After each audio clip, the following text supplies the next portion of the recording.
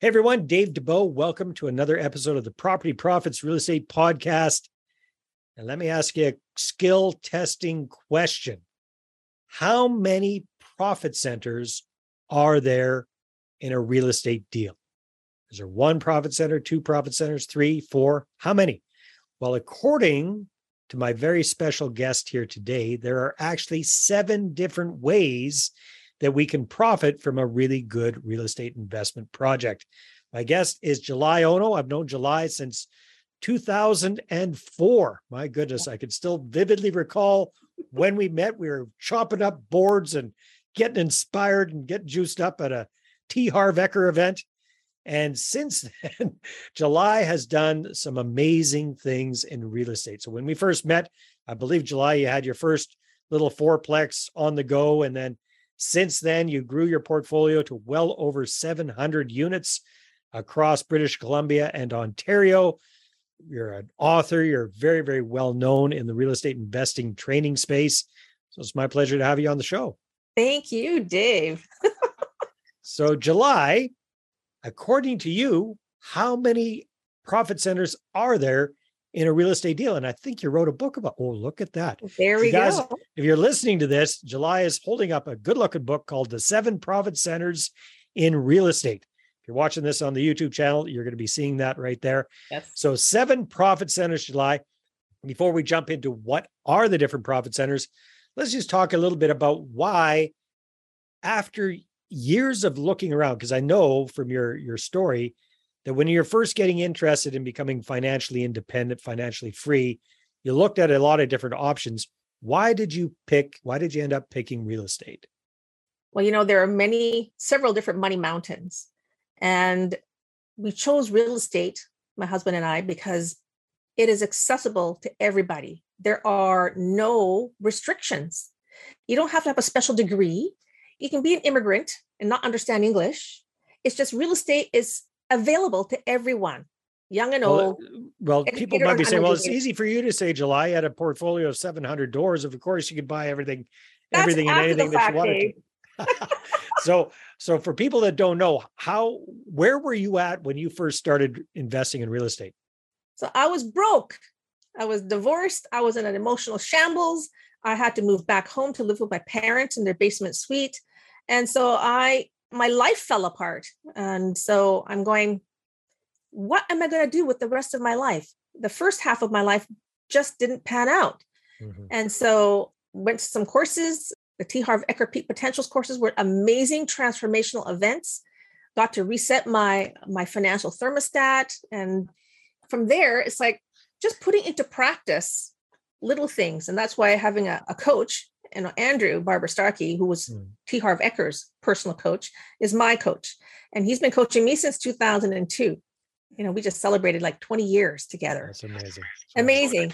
And so I just do the little things every single day. And so little things incrementally add up. And so I didn't think I was going to be a millionaire in a year and a half. I totally didn't think I would have a $124 million portfolio 17 years later. That's just outrageous. Like, who makes those kinds of predictions? You don't. And so totally far exceeded any of my expectations. But you definitely did not start with a silver spoon in your mouth. No. No. You started from behind and you quickly accelerated. So, all right, beautiful. So let's talk about the 7 profit centers in a real estate deal. Don't quiz me on them. I quite often go over this, but I don't know if I'm going to have them off the top of my head. But what is the first one that you like to explain to people? And which, out of the 7, I know they're all important, but which one would you consider to be the one we should be focusing on first? Well, they are all in order of importance. Okay. And good. So equity day one. Equity day one. Day one. So you might have heard of that as instant equity as well. Yes. Or getting a bit of a deal on the property. Is that correct? That's correct. All right. So what does that mean to you? I see so many people getting into a deal and they're already 10 years behind the 8 ball and they don't even know it going because they overpay for the property? They overpaid. And so how do you calculate this? Well, when you're looking at the cash flow of an investment deal, the net cash flow, not the gross, the net after all your expenses, That's how much you have to multiply for 10 years. Now imagine paying that 10-year amount upfront, overpaying the deal. And so then people wonder why they're always behind and they're negative because they overpaid. And so do that one calculation to find out, is this a good deal or not? Some people get emotionally entangled, with investor candy, I call it. They're looking at all the wrong things. You have to look at the numbers. They're brutal. And if it doesn't work, you have to have the discipline to walk away. And if you can't walk away on your own, you surround yourself with a team who can walk away. They'll drag you away. That's right. Drag you kicking and screaming away from the deal. It's Okay, so great. let's back out, if you don't mind, July, because at the stage you're at right now, you're looking at quite large properties. But back in the day when you first got started, I believe it was a fourplex up in Fort St. John. So it was a kind of a smaller deal. And a lot of people that are listening to this or watching this might be kind of at that stage themselves. So let's say we're looking at a fourplex or a sixplex or something like that. What could that look like as far as trying to create this equity up front? So you look at value add. You're always looking for underperforming assets up to some degree. Perhaps there's vacancies in the building, which means that, when you're buying real estate, it's not the assessed value or appraised value. It's always a net operating income. How much? It's a business. So a real estate is only worth however much rent is coming in. So that's why you never want to sell a building with any vacancies in it because it's worth less. But when you have actual rent rolls projecting the income, actually showing the income, it's worth more. And that's the goal of every landlord, to have as full a building as possible before you put it for sale, which is why I'm looking for buildings before anyone lists them. Yeah. So they can't fudge things as easy. So if I'm understanding correctly, and please correct me if I'm wrong, July, when you're talking about upfront equity, or I'm sorry, what was the actual term you used for equity the first day one? Equity day day you buy, one. there's equity in the property. So it's not necessarily getting the property for less than asking price or less than appraised value. Not necessarily. It's just Yeah. making sure that you're not overpaying for the darn thing. Yes. It's based on the actual numbers day one. Understand that? Okay, yes, very good. That's part of the equation. Yes. Okay, very good. So trying to create that equity day one. What would be the second profit center that's second most important to you? Leverage. Okay, leverage. That's a wonderful world. What does that mean to July? It means buying more with less money. Let's face it. I have stocks and they take 100% of my cash. They won't let me leverage it. I can't borrow money. Well, you can kind of, but really, who goes to a bank to borrow 80% and you put 20% down, you'll give me all these stocks, $1 million in stocks, but you can do it every single day in real estate. All right. So it's using the banks, it's leveraging the bank's money. They're going to finance the property for you. They're going to give you a mortgage. You're going to be able to get into that $1 million property for 20 or 25% down, and the bank puts up the rest. Is that what I'm understanding? That's correct. Just imagine you're putting, let's say 25% down to buy an asset, but your return is based on the 100% value of the building. So your money is already increasing its leverage 4 times. Yeah. That's huge. And so many people don't quite understand that. That is one of the biggest benefits of real estate that I It's understand. overlooked. People just don't understand the leverage portion. All right. Very good. So we got equity day one. We've got leverage. What comes next? Cash flow. Yes, cash flow is king, but it's number 3. Why is it number 3 for you? Because we hear so many of the gurus say cash flow, cash flow, cash flow, cash flow. Why is it number 3 on your list of priorities? Because everything cash flows, Dave, either positively or negatively. Okay. Cash is going in or cash is going out. It's moving. So that's what they don't clarify. It's flowing, but is it flowing into my pocket or is it flowing out of my pocket? You've got to understand. And so I've looked at so many deals, not just for myself, but for other people that I've mentored. And they come to me with the deal going, oh, July, this deal cash flows. And they're so excited until we start to go through all the expenses that they've missed in their Bummer.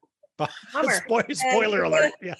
Spoiler alert is instead of the $2,000 a month positive cash flow, it ends up being, they're coming out $500 per month out of their pocket to float this thing. Yeah. And there's just so many things this is nothing against realtors. I know that your business is to buy and sell property, but your business is not about giving investment advice. And so I just tell people, be very careful where you get the advice from, because yes, the realtor really wanted to sell this building and only mentioned one profit center, the rent. That's it. Yeah. Big difference between gross and net. That's for sure. Yes. So, okay. So cash flow, when you're looking at a deal or when you're helping somebody look at a smaller deal, again, we're looking 4, 6, 8 unit type properties. What's kind of your rule of thumb when it comes to cash flow, positive cash flow? Well, we used to look for, 8 to 10%, but you can't find that anymore. That was way back 20 years ago. Yeah. And even then, now trying to find a 7 cap building is really, really challenging unless you go into the Maritimes.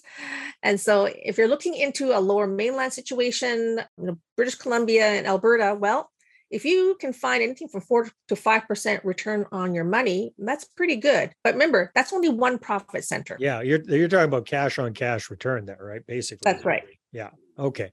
All right. Very good. So cash flow. So that's the third one. What's number 4? Wow, that's another fantastic idea. Hold on to that thought for a sec. We'll be right back. Now, are you a real estate investor who's run out of cash or credit to grow your portfolio? Are you looking to grow your portfolio using other people's money and raising capital?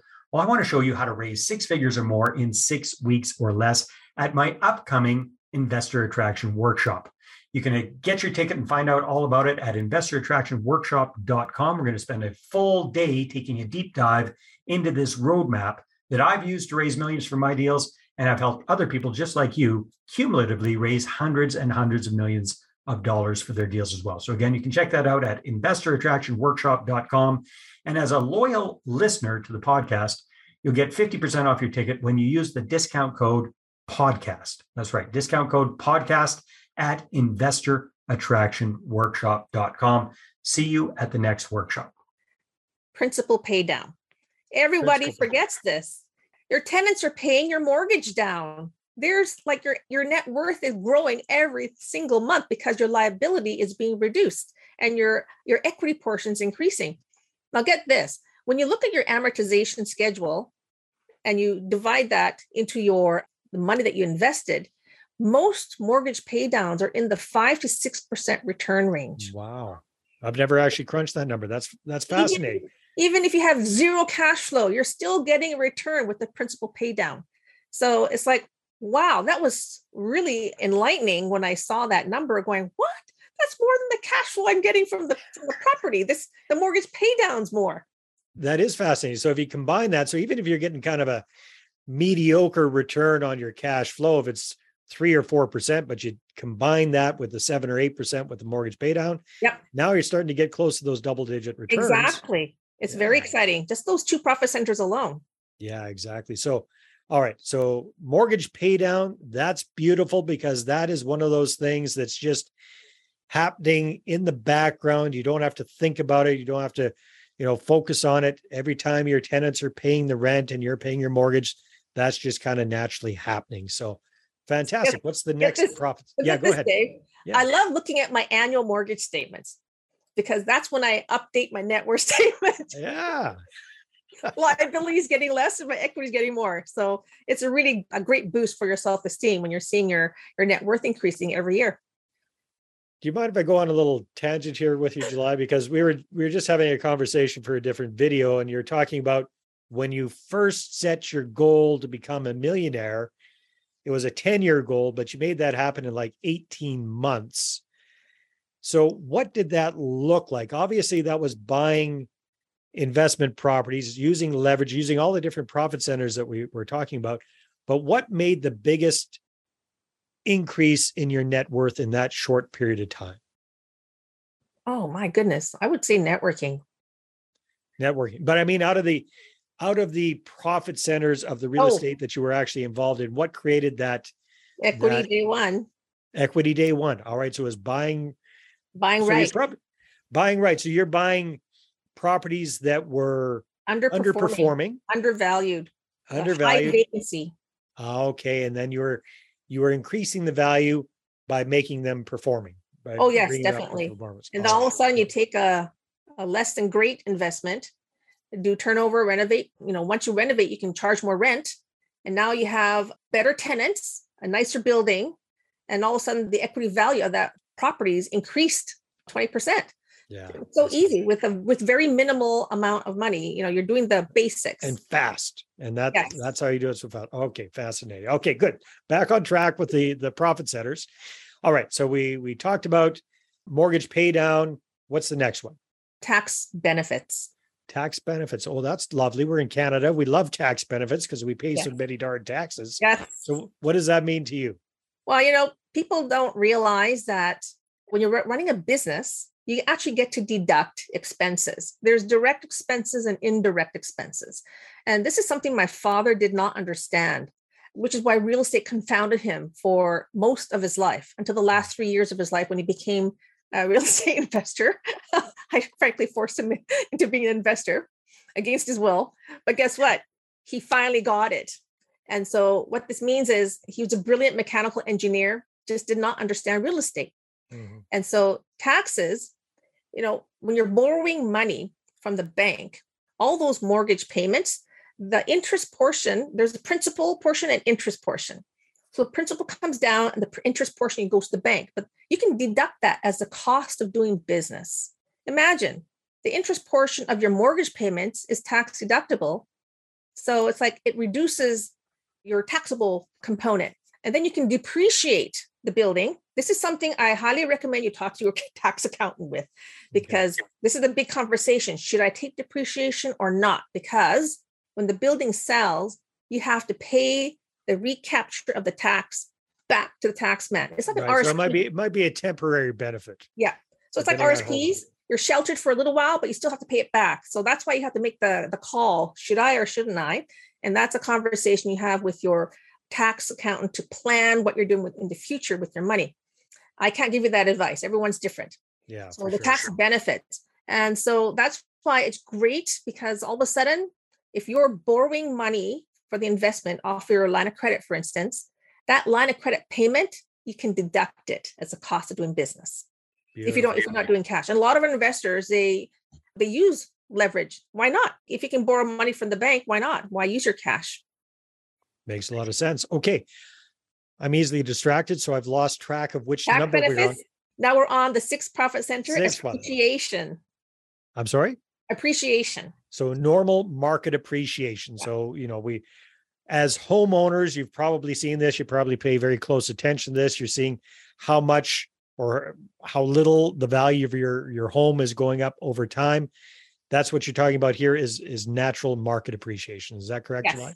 Well, there's natural and forced appreciation. So I'll get into that in a minute. Mm-hmm. But, most people focus on appreciation. Mm-hmm. And this is just investor candy. I don't rely on appreciation to help the portfolio. You just can't say, oh, I'm going to buy this and hope it goes up in value. No. So you don't ever want to trust hope to make your building work. So market value, yes, you make sure you have the right location, the timing is right, and you have the ability to at least manage that component. But you can also force appreciation on the building by making improvements, curb appeal, changing the tenant demographic profile. All these things can add value to your building through appreciation. And so I don't like people that flip because they're anticipating a guaranteed return in a year. Well, who can guarantee the future? Sometimes it goes the other way and you have to hold something.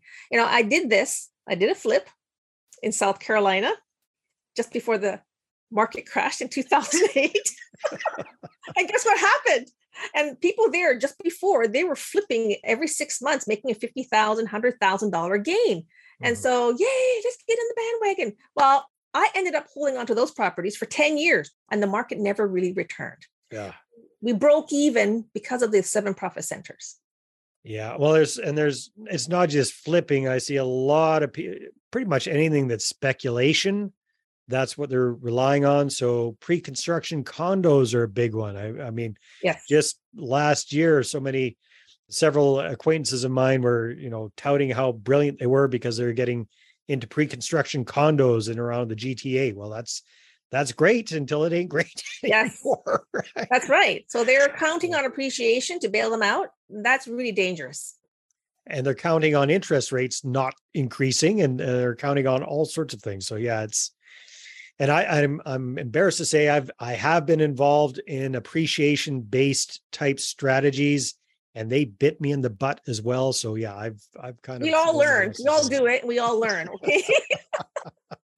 Okay, so appreciation, and you've combined two appreciations. You've combined kind of natural market appreciation, which tends to happen over time.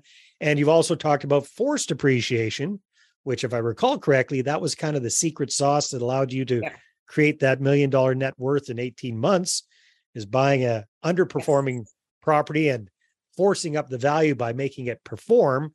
So that is huge there.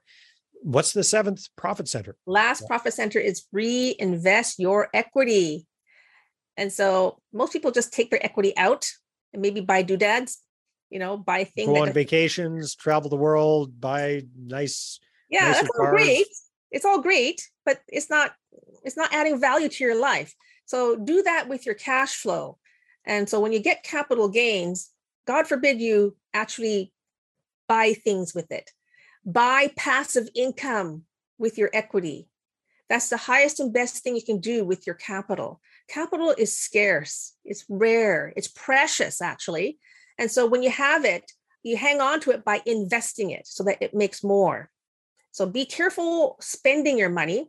We spend our cash flow from our investments. We don't spend our equity capital. That's something we learned from P. Harv. Always have your financial freedom account, and you're always putting it towards assets that will pay you. Yeah, very, very smart. And yeah, I love that. And it's basically keep your money working for you. Yes, right. That's absolutely. What it's all about. Yeah, yes. Fantastic. Well, July, this is absolutely fascinating. Always, always, always love talking with you. If people want to find out more about you and perhaps even get a copy of that good looking book, you want to flash that up on the screen again? Sure thing. Yes. Yeah.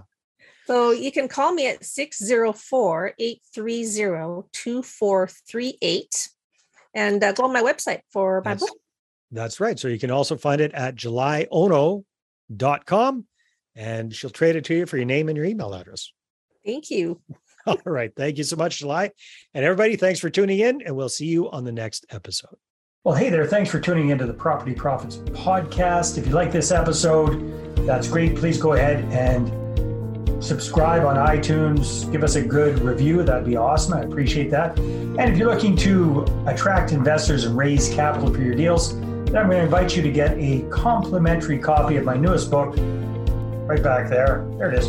The Money Partner Formula. You can get a PDF version at investorattractionbook.com. Again, investorattractionbook.com. Take care.